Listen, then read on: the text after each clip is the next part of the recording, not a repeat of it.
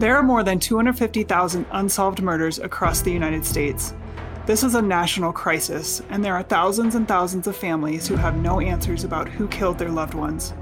Using advances in technology, crowdsourcing, and good old-fashioned boots-on-the-ground investigative work, follow American Military University's Cold Case Investigative Team as we work to break the case for one of those families. If you're new to this podcast, please go back and start with episode 1 to learn more details about our investigation into Debbie Williamson's murder.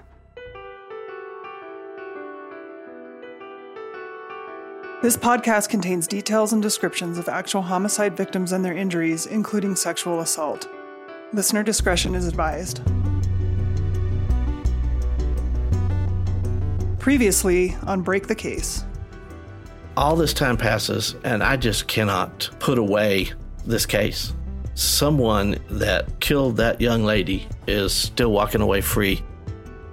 The great thing about the AG's office and why this was such a good fit is that they already have a criminal investigation team in place. We just created a retired homicide investigators task force. And the idea behind it is to have an elite group of really solid, experienced homicide investigators. We can't underestimate the value of just good old-fashioned police work, too. DNA is solving cases every day now, and we certainly want to look at that, but also witnesses that may need to be re-interviewed.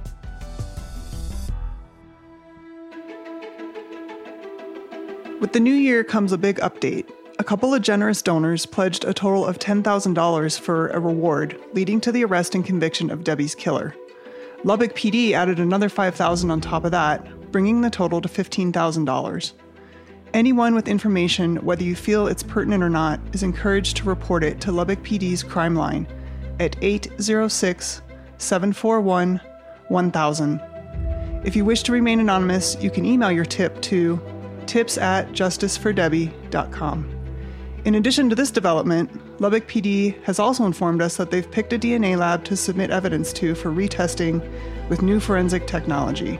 The turnaround time for results is usually a couple months, but we'll provide listeners with updates as allowed. Now, on to episode 7. In 1975, when Debbie was killed, Lubbock did not have a traditional coroner or medical examiner's office.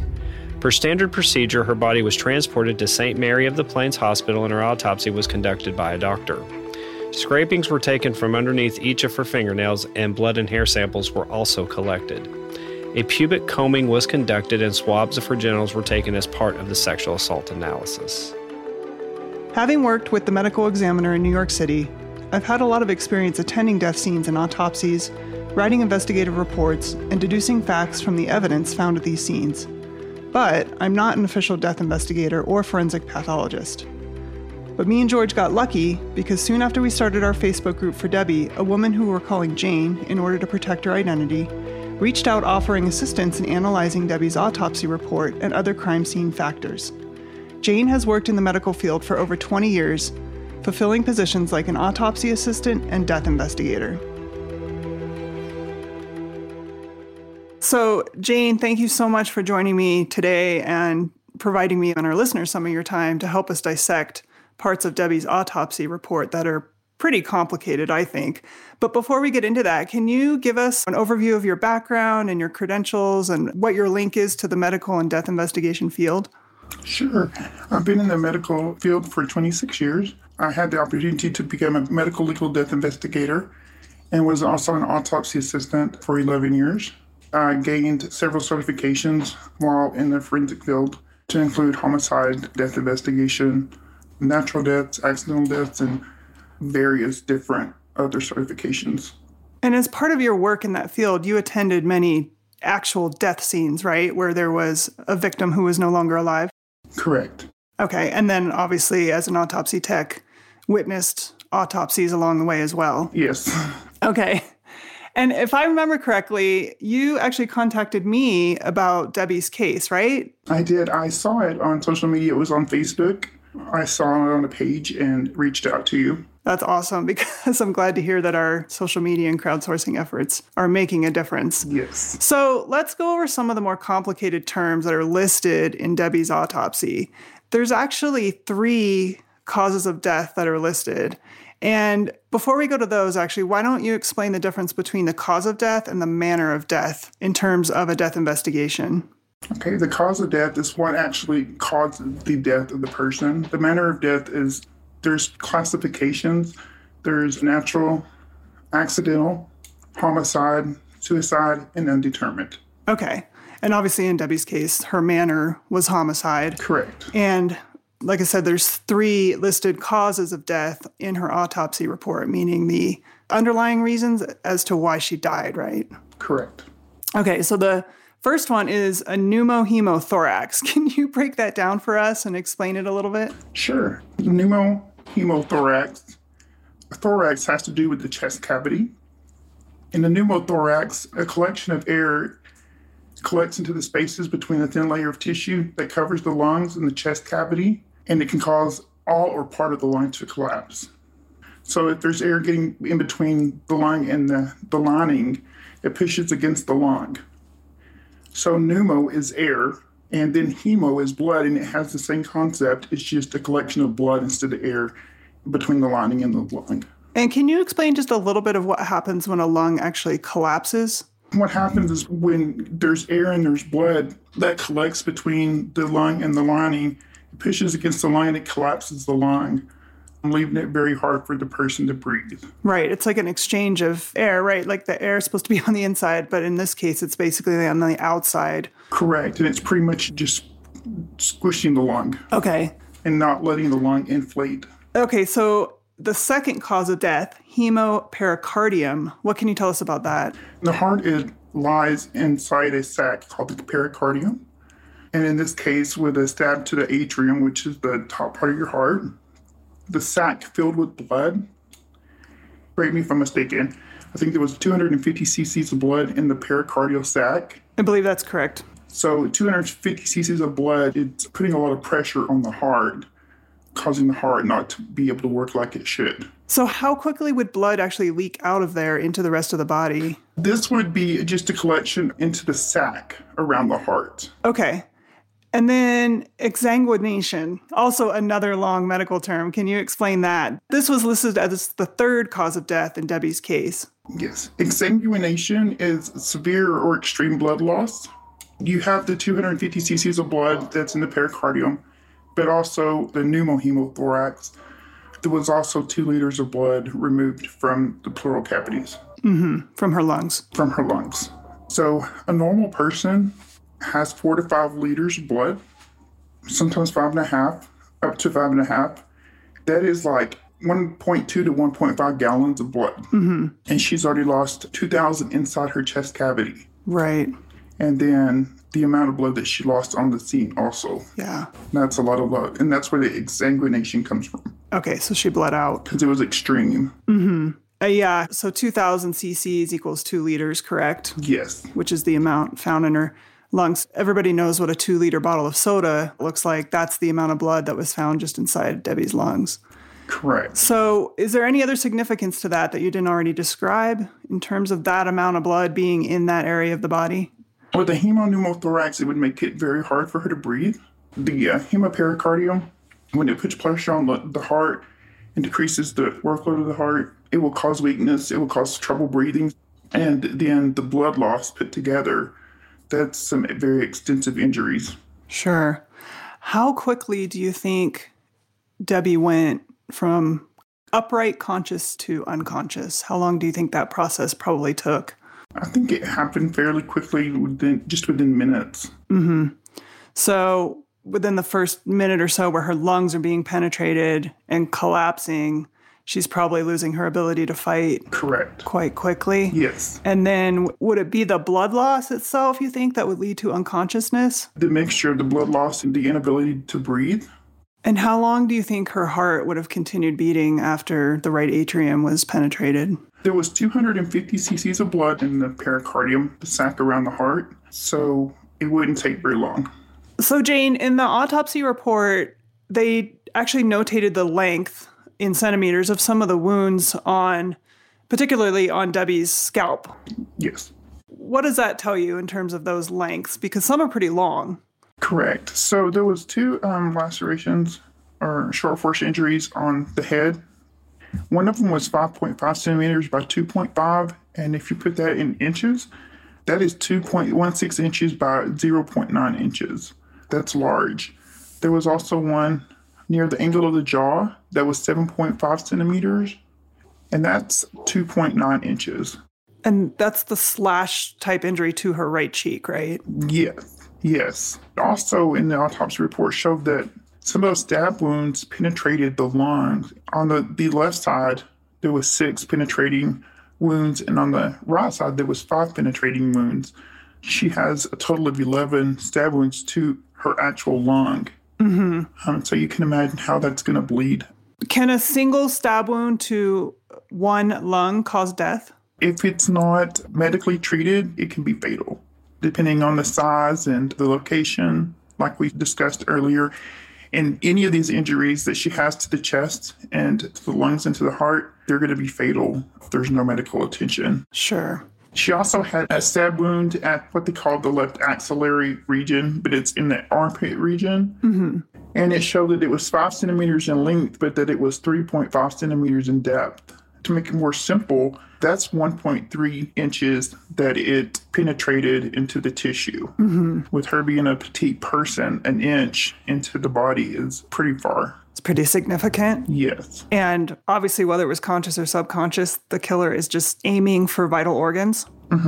So when we had our knife expert on, as you know, because you have a photo, he presented basically a dagger type knife that's about 6 inches long, 3/4 wide on the blade, in terms of the blade part.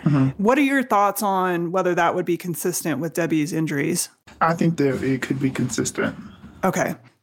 So moving on to a little more general look, with your experience, what can you deduce from Debbie's injuries? We know that she had 10 stab wounds on her backside and 7 to the front. Do you have any conclusion in your mind about the order that these injuries were maybe inflicted? In my opinion, I think the stab wounds to the back occurred first. Of course, that's just my opinion. I think they occurred first, and then the next fatal stab was to the heart. And what led you to that conclusion? During a little bit of research on the autopsy report and where the stab wounds were out on the body, there was a lot of posterior or to the back. Posterior means the back. The stab wounds posterior, they were very significant. Okay, so causing the most damage, essentially? Correct. Understood. I always felt the same way that you did, but kind of for a different reason. I imagine that she got attacked from the backside first, but if we imagine trying to fight somebody off behind you, it's near impossible. Correct, yeah. And so that's why I tend to think that she at least had enough fight in her to get herself turned over. Yes. You know, because that's really the only way to try to get away from an attack like that. It also showed in the autopsy report that she had a couple of stab wounds to the, what we call axillary, or in the armpit area of the body. She had the ones on the back, and then she has a couple on each side. So I'm imagining that she was trying to fight them off and moving about.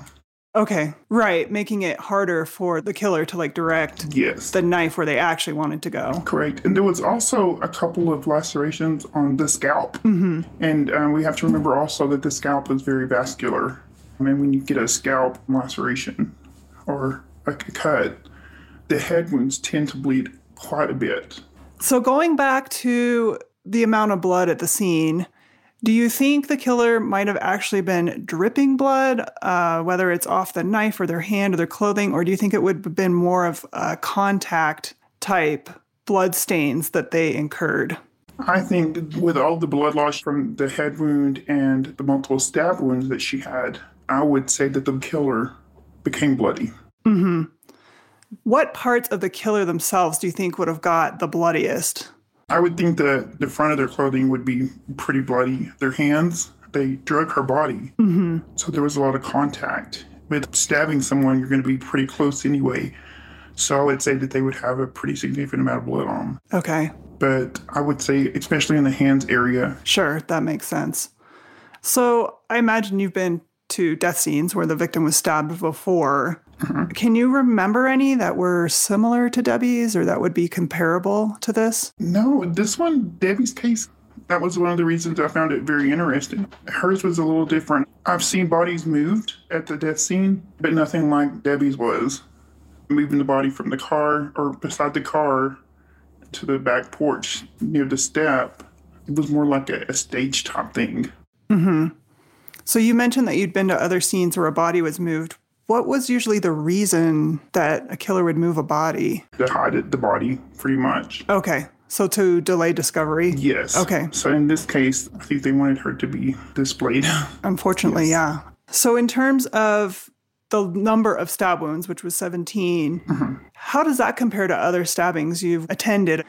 Do you feel like that's overkill, or how does that compare for you? I've seen a body or a decedent with a total of 130 stab wounds. I do believe it's an overkill. I don't believe this person had done anything like this before. Okay. You know, and with her fighting, it got messy. Well, it forces you to be up close and personal. Correct. Yeah. Correct. And it's just like, as we learned from our knife expert, it is hard to stab somebody, actually. He said, you know, your ribs and your shoulder blades, they often get in the way. Yes. And a knife can even get stuck or wedged between bones, which is something I had never thought of. Yes. I have seen a knife stuck in a skull before. Wow, really? There's all different scenarios where the knife doesn't stay intact. Mm-hmm. Do you think that's fairly common in your experience for a knife to break during a stab attack? I've never seen it before, but it can definitely happen just depending on the brand and the type of knife and depending on if it's hitting bone or not. Because our skeletal system, you know, we have 206 bones. So when you're stabbing, you can definitely hit bone. Sure. It would almost be impossible not to, I think. What are your thoughts on male versus female attacker? Is there anything about this scene that points you in one direction over the other? I was reading through a lot of the reports, and my first thought was a female was very upset with her for whatever reason. It could have definitely been a female. But again, with the way that the body was staged after the attack, it makes me think it's male. So, I mean, it could go both ways. I go back and forth as to whether Debbie would have been able to fight longer if it was a female attacker, or if because of how quickly she was ambushed and caught off guard, would it have mattered if it was a female or male attacker? Correct. Because if she was attacked from behind and stabbed from behind with the injuries that she sustained, it's not going to take very long. Right. To subdue her. And I think she was just trying to get to somewhere, you know, into the vehicle just to get away. Right. There's perceived safety if you can get to the car or even out to the road. During this fight, she's only feet, literally, from the street, although it was a pretty desolate area, remote. But there's perceived freedom, or at least perceived escape in that direction. But unfortunately, she didn't get there. Is there anything else that stood out to you about Debbie's case? It was determined that she was not sexually assaulted. So the way they staged her was for humiliation to her and shame. Yeah, I still have control over you even in death. Correct. So you brought up staging. Is there any chance you think maybe the killer just partially disrobed her to make it look like a sexual assault, just to try to redirect the investigation in the wrong direction? I don't think so, because at some point they would know that they would do testing. It might have put them in the wrong direction for just a bit. But I think it was more of just a last hit on her saying, look, I'm shaming you. And even in death, you've been humiliated. And so obviously to move her body and partially disrobe her took extra time that wasn't necessary to the killing. So does that tell you anything about the killer?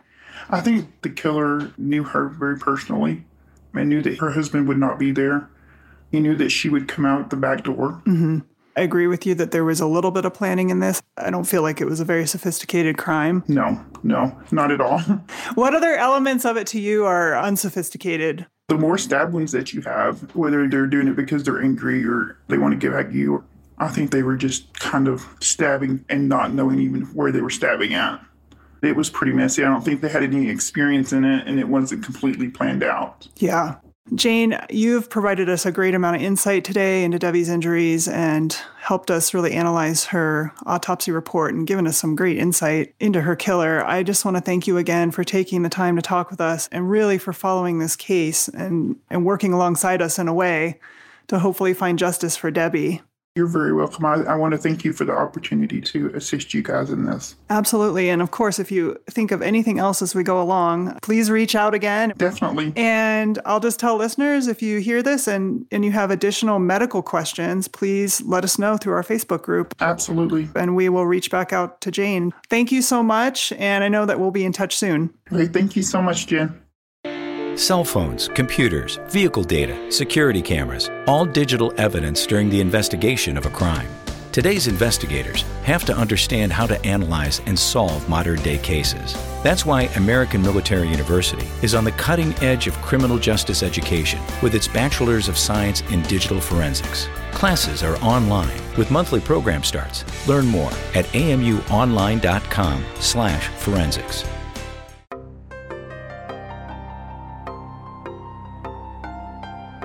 After my conversation with Jane, I was really struck by her comments about Debbie's killer wanting to shame and humiliate Debbie in death. It reminded me of previous discussions George and I had had about the meaning behind some of the actions the killer took at the scene. Jennifer and I debated at length about the significance of some of the actions the killer took after stabbing Debbie. Moving her body from the carport to the back step and partially disrobing her were the two that caught our attention the most. Neither of these actions was required in order to subdue and kill Debbie. So why did this person feel compelled to do them? He or she took an immense risk by remaining at the scene of the crime longer than necessary, which is very uncommon behavior in cases of homicide. George and I wanted to learn more about the significance behind some of the actions the killer took at the scene. Liz was able to put us in touch with two gentlemen who serve as volunteer investigators with a nonprofit called the Cold Case Foundation. Greg is a retired FBI profiler, and Dean has over 30 years working in various capacities in law enforcement. All right, George, so we had the most fascinating conversation last week. We did. With two men by the names of Greg and Dean. So Greg is a retired FBI profiler, and Dean has decades of experience in homicide investigation and behavioral analysis. Both of them are now retired, but they both volunteer their services to cold cases via a nonprofit called the Cold Case Foundation. We wanted to talk to them because we're trying to get a grip on the behavioral traits of the person who could have committed this crime against Debbie. One thing that you and I have talked about a lot is the fact that all of the injuries to her body are basically confined to her torso area. You know, she was not stabbed in the face. Her throat wasn't slit. Most of the wounds are to her vital organs. How fascinating was it to hear what they had to say about that? Oh my gosh, I learned so much. A lot of what I relearned from them, I had learned in college because I'd taken criminal profiling more than once at the graduate level, but they refreshed my memory, my education. It was fantastic. Yeah. And you know what was refreshing for us too was not just the re-education, but also the affirmation of some of the things we thought. Like, for instance, when it came to her face, that the killer did not stab her in the face because he or she did not want to ruin her looks. Exactly. And that they wanted this crime to be close and personal. We know this intuitively, but we haven't talked about it. When you stab someone, you're very close to their body. It's not like when you shoot somebody, you shoot them, it's over, you take off. Stabbing someone's a process. There's a confrontation, there's a fight, and then there comes a magic moment where the killer takes control. Yes. Well, so for one, holding a knife in your hand, it's basically just an extension of your hand. It's almost equivalent to like punching somebody with your fist.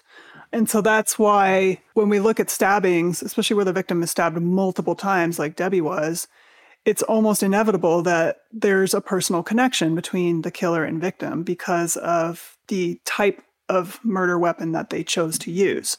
Guaranteed, if this killer wanted to, they could have found a gun. They could have shot her from a distance in the head. They could have taken a blunt object and hit her. They could have caught her crossing the street and ran her over with their car. I mean, there's so many other methods of murder that could have been used here, and yet they chose almost the most personal one and up close one. And like you alluded to, the killer definitely gained control of Debbie quickly. They must have known that she was going to put up somewhat of a fight, but because of the targeting of the vital organs, they were able to subdue her very quickly and then have 100% control of the situation from there on out. Absolutely. And the more we discuss this actually right now, I find it hard to believe that somebody would show up without any intent to harm, and then within the matter of seconds, probably, all of a sudden they're in a murderous rage. I know it can happen, but to me it feels like this rage built up over a little more time than just a few seconds. What do you think about that? I ping pong back and forth between the confrontation and the ambush scenario, because here's the other thing. I feel like she would have more non-knife wounds, if that makes any sense, if they got into a confrontation, the person's got the knife in the pocket. It feels like that they would just attack. Like they would punch her in the face, they would kick her, they would knock her to the ground, they would just start beating her in a different kind of manner. Like we would find other injuries that we didn't find. Just sitting here thinking out loud with you, it just almost seems like the person who did it went there with the intention to kill her, and it was premeditated, that they were going there to kill her. I mean, it's a pretty vicious attack. I mean, they seem to have one goal in mind, which was to take her out as quickly as they thought they could. They went right for major organs that you cannot live long without, her lungs and her heart.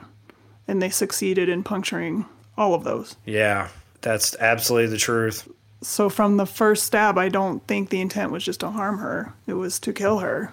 So we go back to motive again. It's like, what gets somebody to that level of rage? You and me have been doing this a very long time. There's a short list that can get somebody in that type of rage. It's money, it's power, it's sex, and jealousy.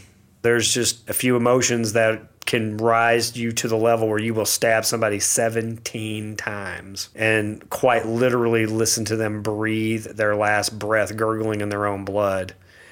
And you're right there, and their blood's all over you. It's on your hands, it's on your face, it's on your shirt. Yeah, and resentment was a word that they used too. Yes, a lot of resentment. Their perception was that they had been wronged by her. Exactly. And so there's a term called coming to a boil, and something happened between this person and Debbie that brought this person to a boil. Yes. And it was finally the tipping point. And so they decided that they were going to kill her in a super personal way.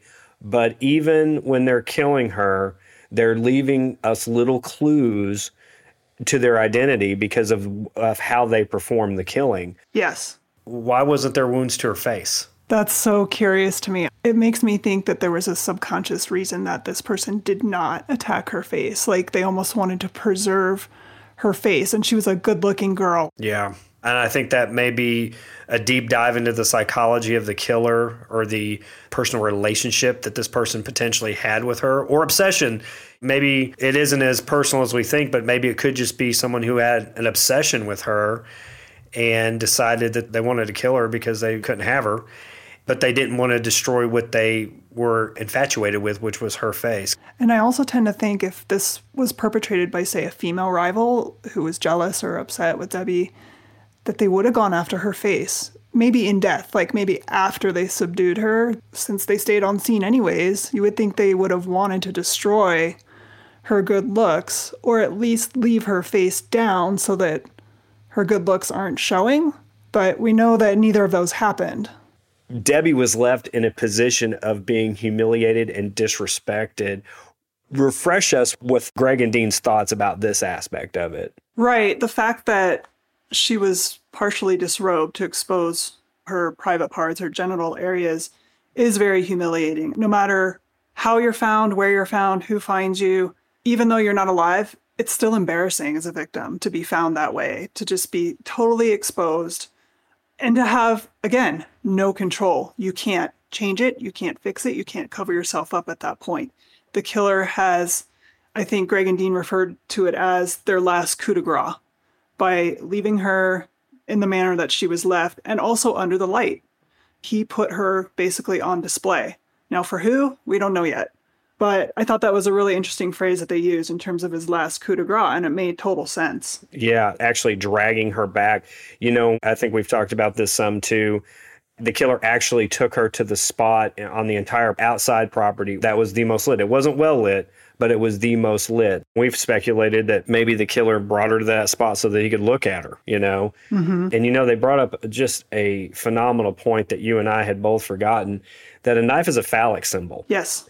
And the killer actually had the last sexual encounter with Debbie that she would ever have in her life. Yes. Because when you're thrusting a knife into someone, it's the same as committing a sex act with the same person from a subconscious mental standpoint. And so I thought it was so interesting. I think it was Greg that said this person was getting the last gratification from her in this way. Yep. Yes. Not to mention that partially disrobing her too. That's a very intimate act. And so the killer got the last intimate act with her and the last intimate symbolic sexual act with her too. Right. It's all about control. Yes. The overtones of control.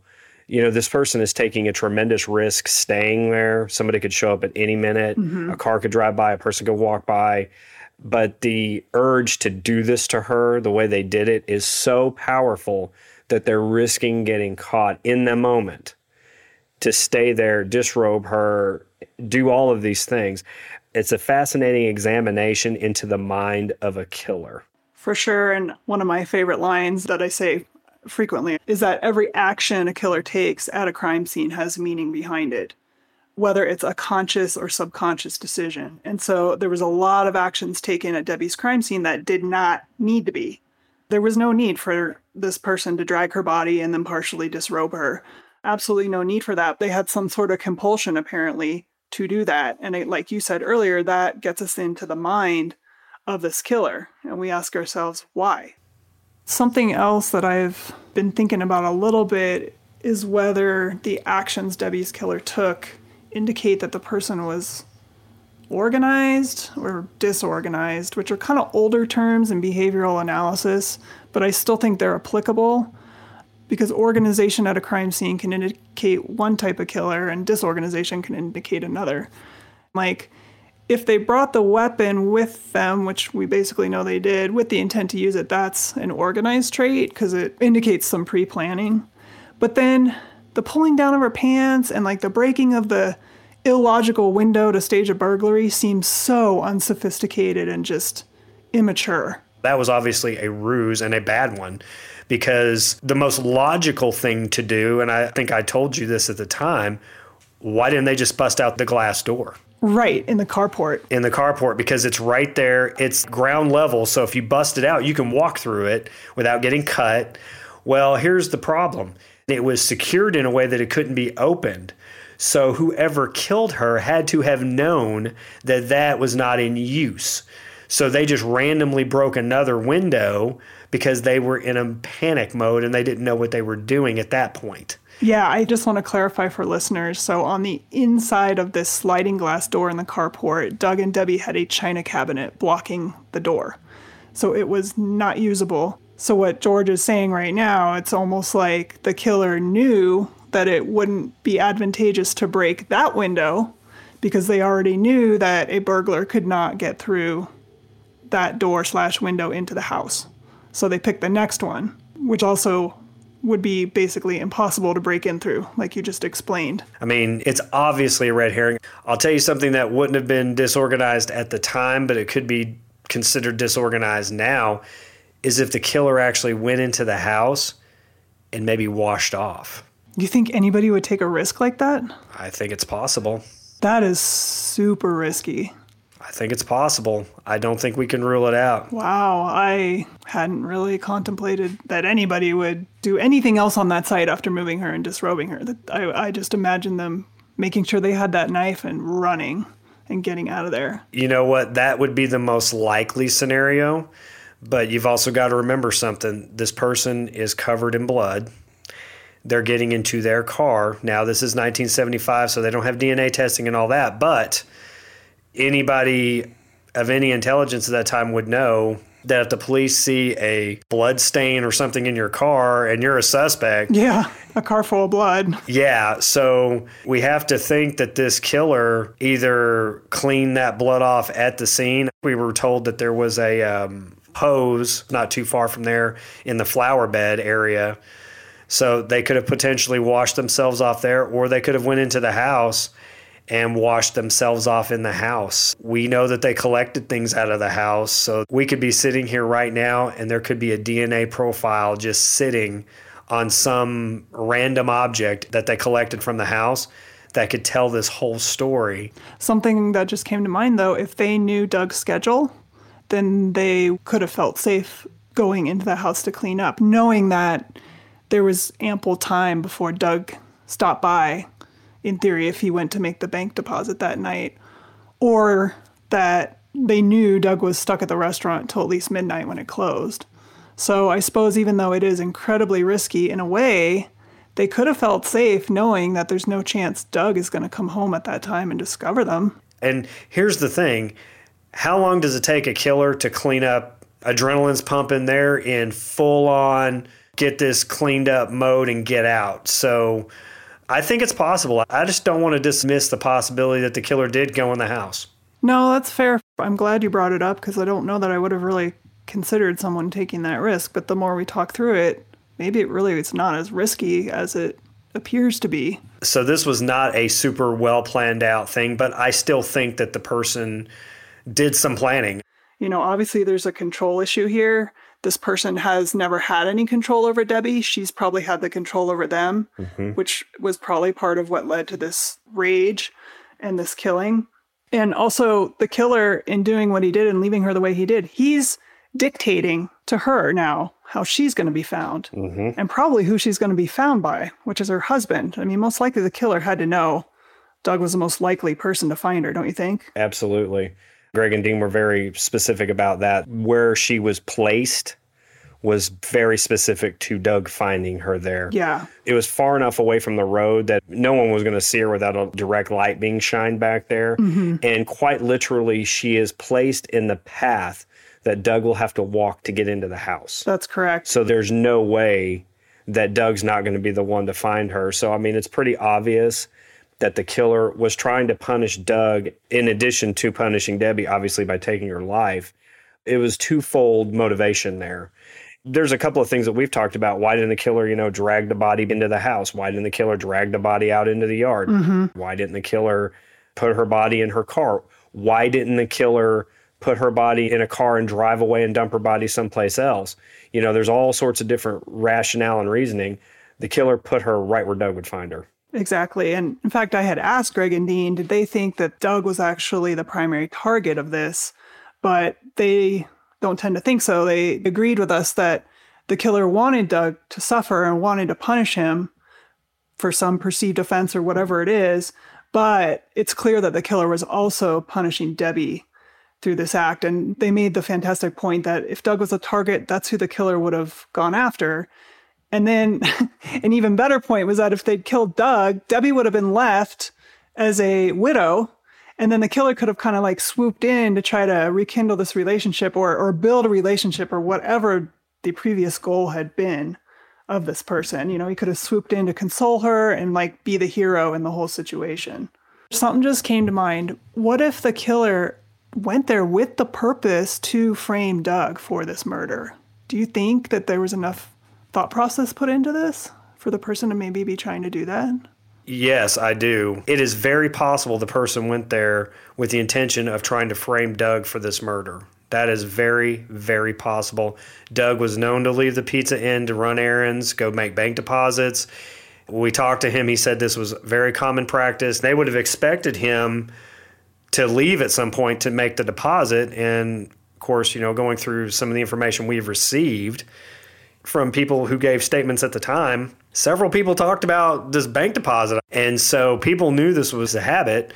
Is it just coincidental that she's found in an exact spot where probably only Doug can find her? Right. Who else was going to find her? I mean, maybe her parents. Yeah. If Doug had called them and raised the alarm and he couldn't leave and they went over there, But we got to remember something, too. The only reason Doug was calling her repeatedly that night was because he was busy and he needed her to show up and help. Right. If it was a slow, quiet night like Sunday nights are in many southern towns back in the 70s where nothing was going on after 8 o'clock, you would just expect Doug to be able to come and go as he pleased. Right. Yeah. And if this person did have that forethought of trying to frame him, then that's certainly premeditation. Yeah. The person could have went there with the intention of killing her, killed her, and then realized, aha, if I get out of here in time, this can actually be a setup on Doug. I think that if the person went in there with the premeditation to kill Deborah Sue Williamson They were going to stab her to death. They were going to kill her. I think they probably thought these other aspects out a little bit too. Right. Yeah. Like, oh, hey, Doug will have to go make a deposit around 10:30-ish when he normally goes. Mm-hmm. And he'll stop by the house and he'll find her and he'll be prime suspect from that point on for the rest of time. Yeah. Because then the police could blame Doug for staging the scene to look like something else, which of course makes you look suspicious if it's true. Right. Honestly, how would he argue otherwise? Other than he would have had to dispose of the knife somehow very quickly. But yes. Yeah, I could see where this could have taken a completely different trajectory. Yeah, I totally agree. Or maybe this person just got lucky. Yeah. Maybe it wasn't premeditated in that sense, but maybe they just got lucky. Maybe if Doug had showed up, oh, well, they're going to blame it on him. Okay, I'm in the clear. Right. And going back to the 17 stab wounds, something else that I've been debating a lot is, was that indicative of overkill? Or is that how many stab wounds it took to subdue her? So we know that several of Debbie's stab wounds were fatal, but none were immediately fatal. Where I'm leaning now is that it took 17 stab wounds to get her to stop fighting, because we know that she fought hard. Do you agree with that, or do you think it's more of an overkill situation? I'm in agreement with you. 17 to an average person, that seems like a lot. But it's not. I read about cases where it's 50, 60, 70 stab wounds because a person was in a frenzied rage. And it seems like this one, I think that what you said is just spot on, that the number of stab wounds is commensurate with what it would take to get her to stop, to get her to where she's not fighting back anymore. I agree with you. I don't think it was overkill. I think it was just enough to kill. You know, another thing is, too, is that the killer felt justified in what he or she did. They probably don't have remorse for what they did, and they may have never killed again. This was just a one-time thing, you know, and that's common. Most murderers only kill one person. That's statistically proven. We even asked him about that, too. Yeah. One of us asked, do you think that this person went on to kill more people? But they don't. I know I feel the same that they do, in that this person probably only killed Debbie, and that's it. Because as Greg and Dean said, Debbie was the target, the killer took care of her, got his satisfaction out of it, felt that she deserved what she got, and just went on with life. Like you said, no remorse. You know, we don't know that the killer wasn't questioned. We've had access to some documents and some things that are relating to the case, but we most certainly have not seen everything that was done in this case.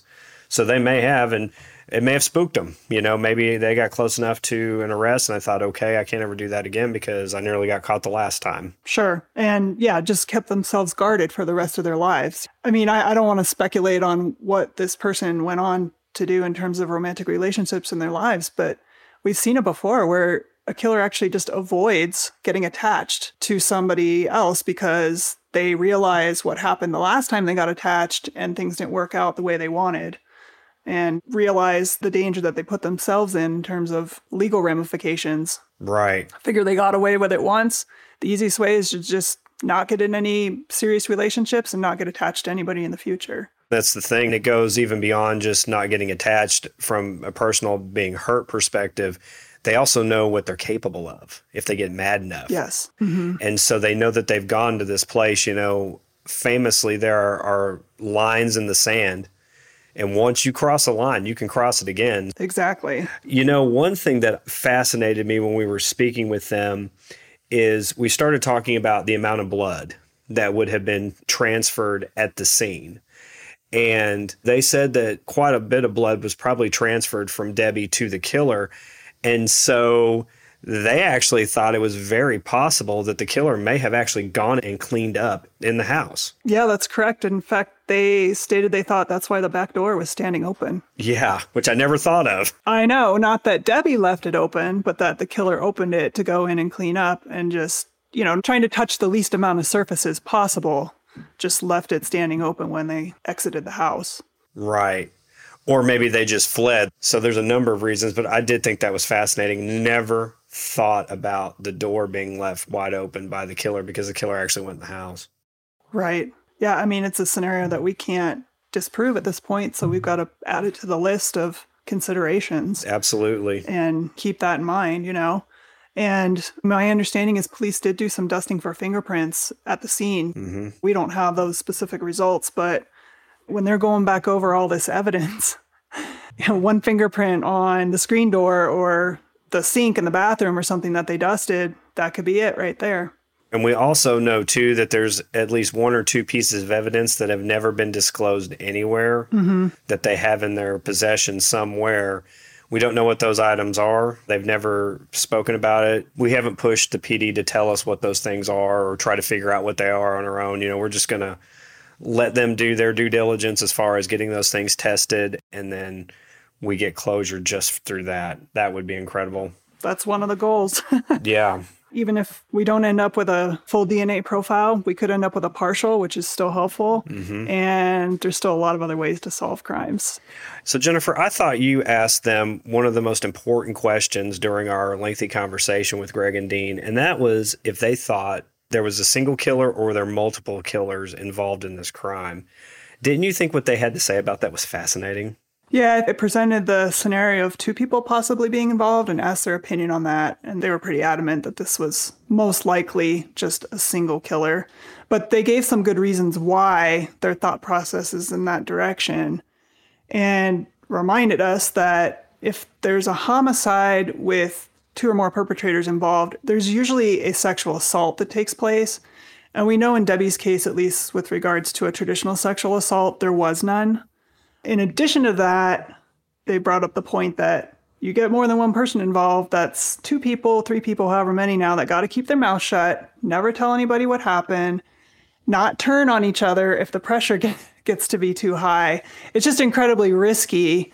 And why would 2 people have this much anger and resentment towards Debbie and secondly, Doug? The way that they laid it out for us, I agreed. It didn't make sense that 2 people would have been there. Yeah, I think the direct quote was, "It's a very personal homicide." That is the direct quote, yep. And it's not just 2 people having to keep their mouth shut as opposed to 1.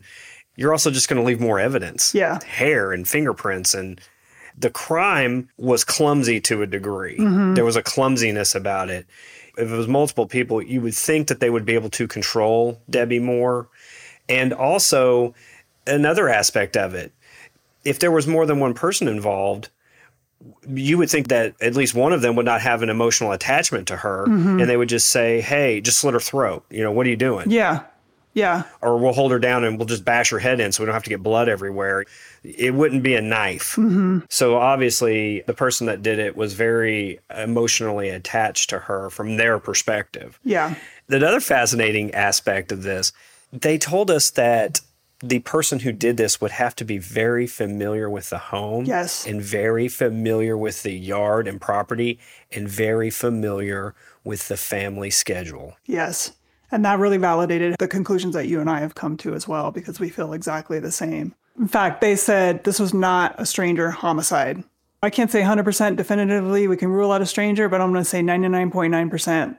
We can forget about this possibly being a stranger homicide with all that we know now. Yeah, it's almost an irrelevant thought at this point. If it was a stranger, this is just not how this crime would have went down. No. A stranger's going to be waiting outside hoping she walks out the door. I don't think so. Right. They would have none of the knowledge that this killer had. Right. It's a very short list of people who knew where Debbie lived, had been there before, knew the lighting situation, knew she used the back door, knew she was going to exit it. How many people can be on that list? In my mind, about 3 to 5. Tops. Well, and also who would have the motivation to kill her. And that too. Yeah, with all that, I guess that's probably the key on that list is who has a motivation to kill her in addition to all of that. So not a very long list. Nope. And we're going to narrow it down even more. Hopefully we're on the path to narrowing that down to 1 person. Exactly. Oh, we're on the path.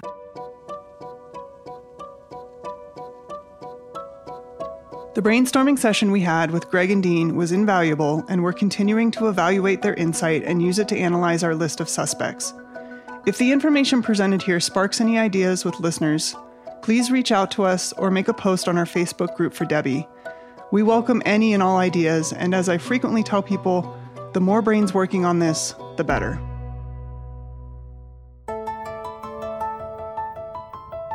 Next time on Break the Case. That's where I met Debbie, and we instantly clicked. We just clicked. We worked a lot of shifts together, and my most favorite thing I remember about Debbie is her laugh. She had just this enormous, almost cartoonish laugh that was just priceless. And I had the radio on. It was Texas news, so it made the news everywhere at the time. But I remember the disc jockey saying something about a murder in Lubbock, and the victim was Deborah Sue Williamson. And I paused for a second and said, "Are you kidding? Oh my gosh." I was just terrified. I mean, a friend of mine had just been brutally murdered. One of our friends was a possible suspect, or not just one of our friends, many people that we knew. Join AMU's Cold Case team and follow me, Jen Buchholz, and George Jared on our investigation into who really killed Debbie Sue Williamson.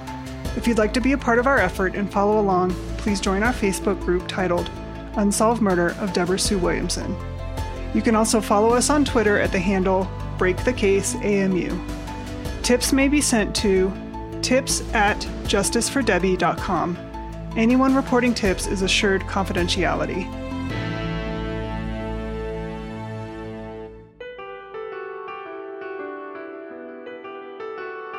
This podcast is brought to you by American Military University. Narrated and produced by Jen Buchholz with co-host and investigative journalist George Jared. Senior producers Leechan Kranick and Andy Crow with support from Lisa Tanis. Sound engineering and editing by Harvest Creative Services. Special thanks to the Casebreakers, an investigative partner of AMU. Subscribe to Break the Case on Spotify, Google, Apple Podcasts, or wherever you listen to podcasts.